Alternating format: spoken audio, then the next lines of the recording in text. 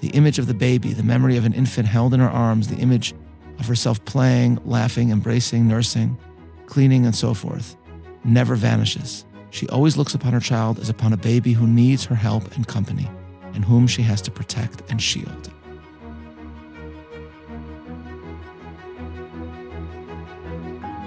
Welcome to Bible 365, episode 238, Faith, Father, and Mother. I'm Meir Soloveichik.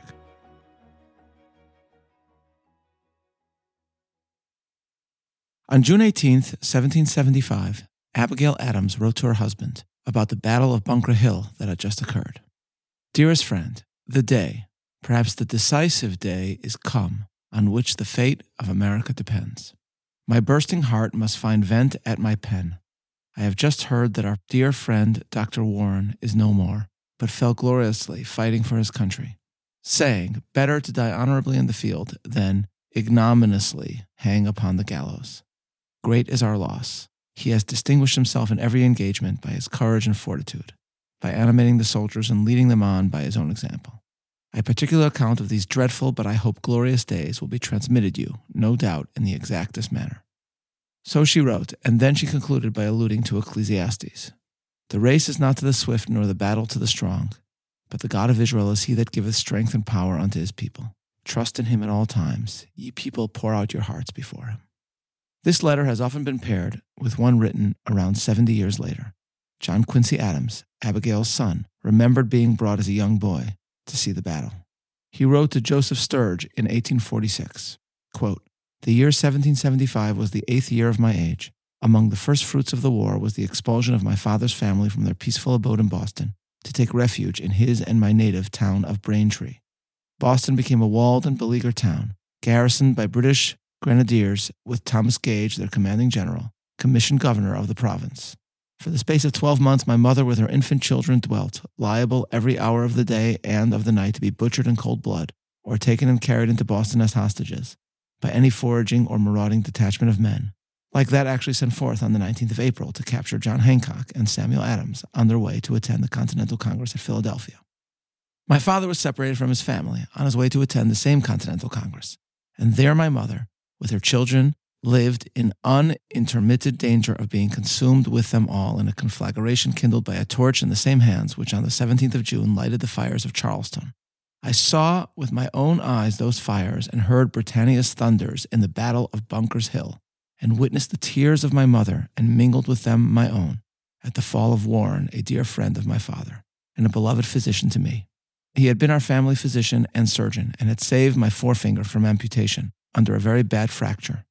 Later in the letter, Adams reported that even though, quote, my mother was the daughter of a Christian clergyman and therefore bred in the faith of deliberate detestation of war, end quote, nevertheless, she taught him to memorize a poem about patriotism to recite every evening after that battle. And John Quincy concludes, quote, of the impression made upon my heart by the sentiments inculcated in these beautiful effusions of patriotism and poetry, you may form an estimate by the fact that now, 71 years after they were thus taught me, I repeat them from memory without reference to the book, end quote. This letter illustrates how the bond to a parent, the memory of a mother, can stretch across the years, across decades, and also how profoundly the impression of parental pedagogy can stay with a child into adulthood. And it is parental instruction that is at the heart of our passage in Proverbs today. In chapter 3, Solomon makes mention of the advice that his father gave him. Hear, ye children, the instruction of a father, and attend to no understanding. For I give you good doctrine, forsake ye not my law. For I was my father's son, tender and beloved in the sight of my mother. He taught me also and said unto me, let thine heart retain my words, keep my commandments and live. Get wisdom, get understanding, forget it not, neither decline from the words of my mouth. Forsake it not, and it shall preserve thee. Love it, and it shall keep thee. Wisdom is the principal thing, therefore get wisdom. And with all thy getting, get understanding. Exalt it, and it shall promote thee. It shall bring thee to honor when thou dost embrace it. It shall give to thine head an ornament of grace. A crown of glory shall it deliver to thee. Wisdom is the principal thing. So Solomon says he was taught by David. And this parallels what we are told prior to the death of David in the book of Kings. Now the days of David drew nigh that he should die, and he charged Solomon his son, saying, I go the way of all the earth, be thou strong therefore, and show thyself a man. and keep the charge of the Lord thy God, to walk in his ways, to keep his statutes and his commandments and his judgments and his testimonies, as it is written in the law of Moses, that thou mayest prosper in all that thou doest, and whithersoever thou turnest thyself. This, then, is the parental advice mentioned at the beginning of the book of Proverbs. But the book concludes by mentioning another, and that is a message from a mother. Jewish tradition understands the opening of chapter 31 of Proverbs, which speaks of a king Lemuel and his mother, as referring to Solomon and his mother Bathsheba. What occurs in the beginning of that chapter is an admonishment, one that we who have studied the story of Solomon can well understand. As we saw in Kings, Solomon sought to create an empire that would draw individuals from around the world to Jerusalem, and he hoped to the God that dwelled in Jerusalem. But part of his plan seems to have been affecting diplomatic connections through marriage to many princesses from pagan peoples, and first and foremost to the daughter of Pharaoh. And this, in the end, resulted in the introduction of idolatry into Jerusalem.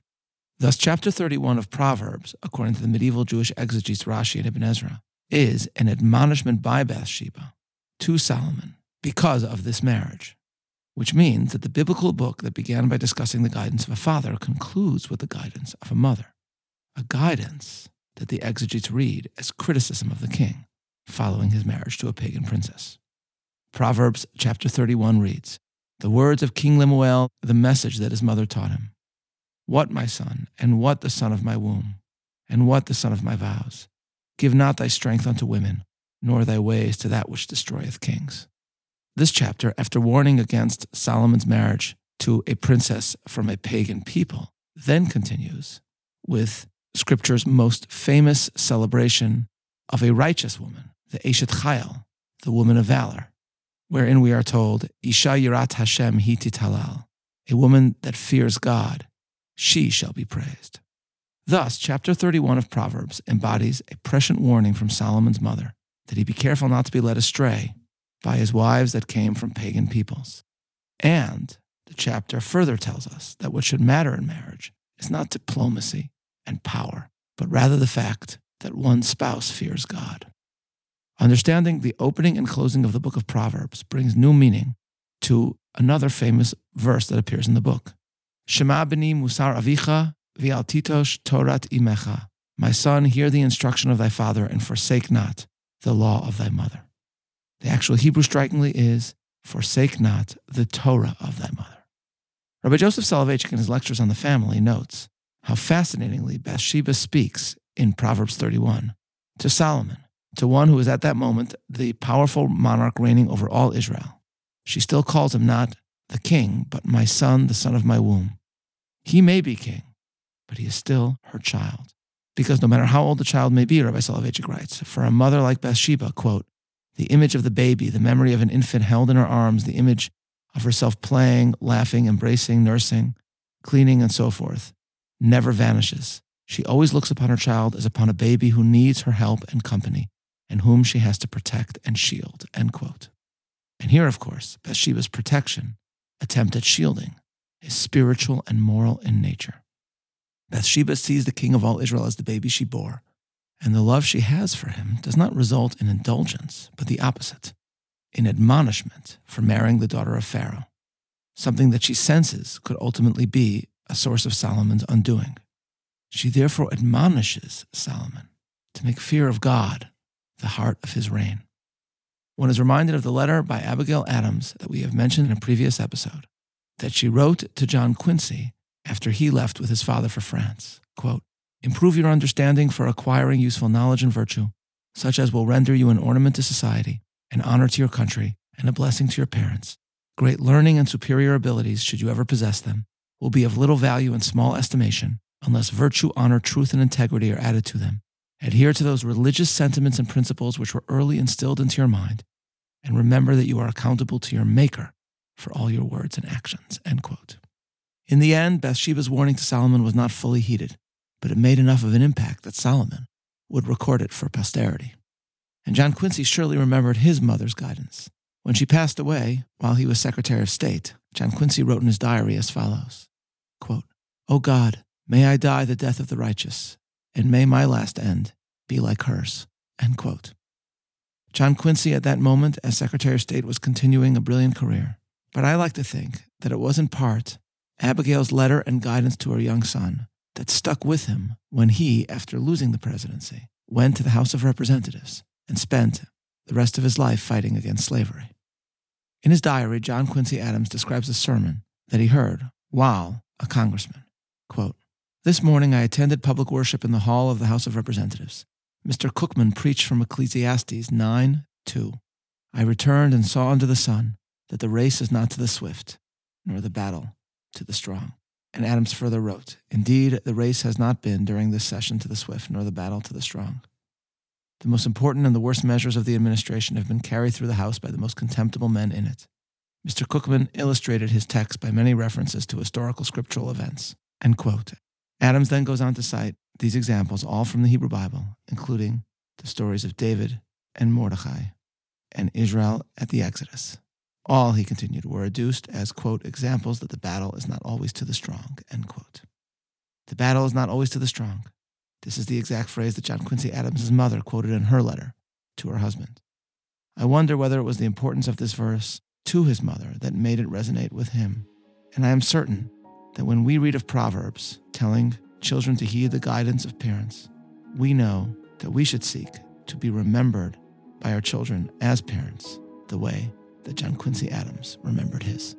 This is Meir Soloveitchik, looking forward to learning together next week. Wishing you a very joyous Pesach. Signing off.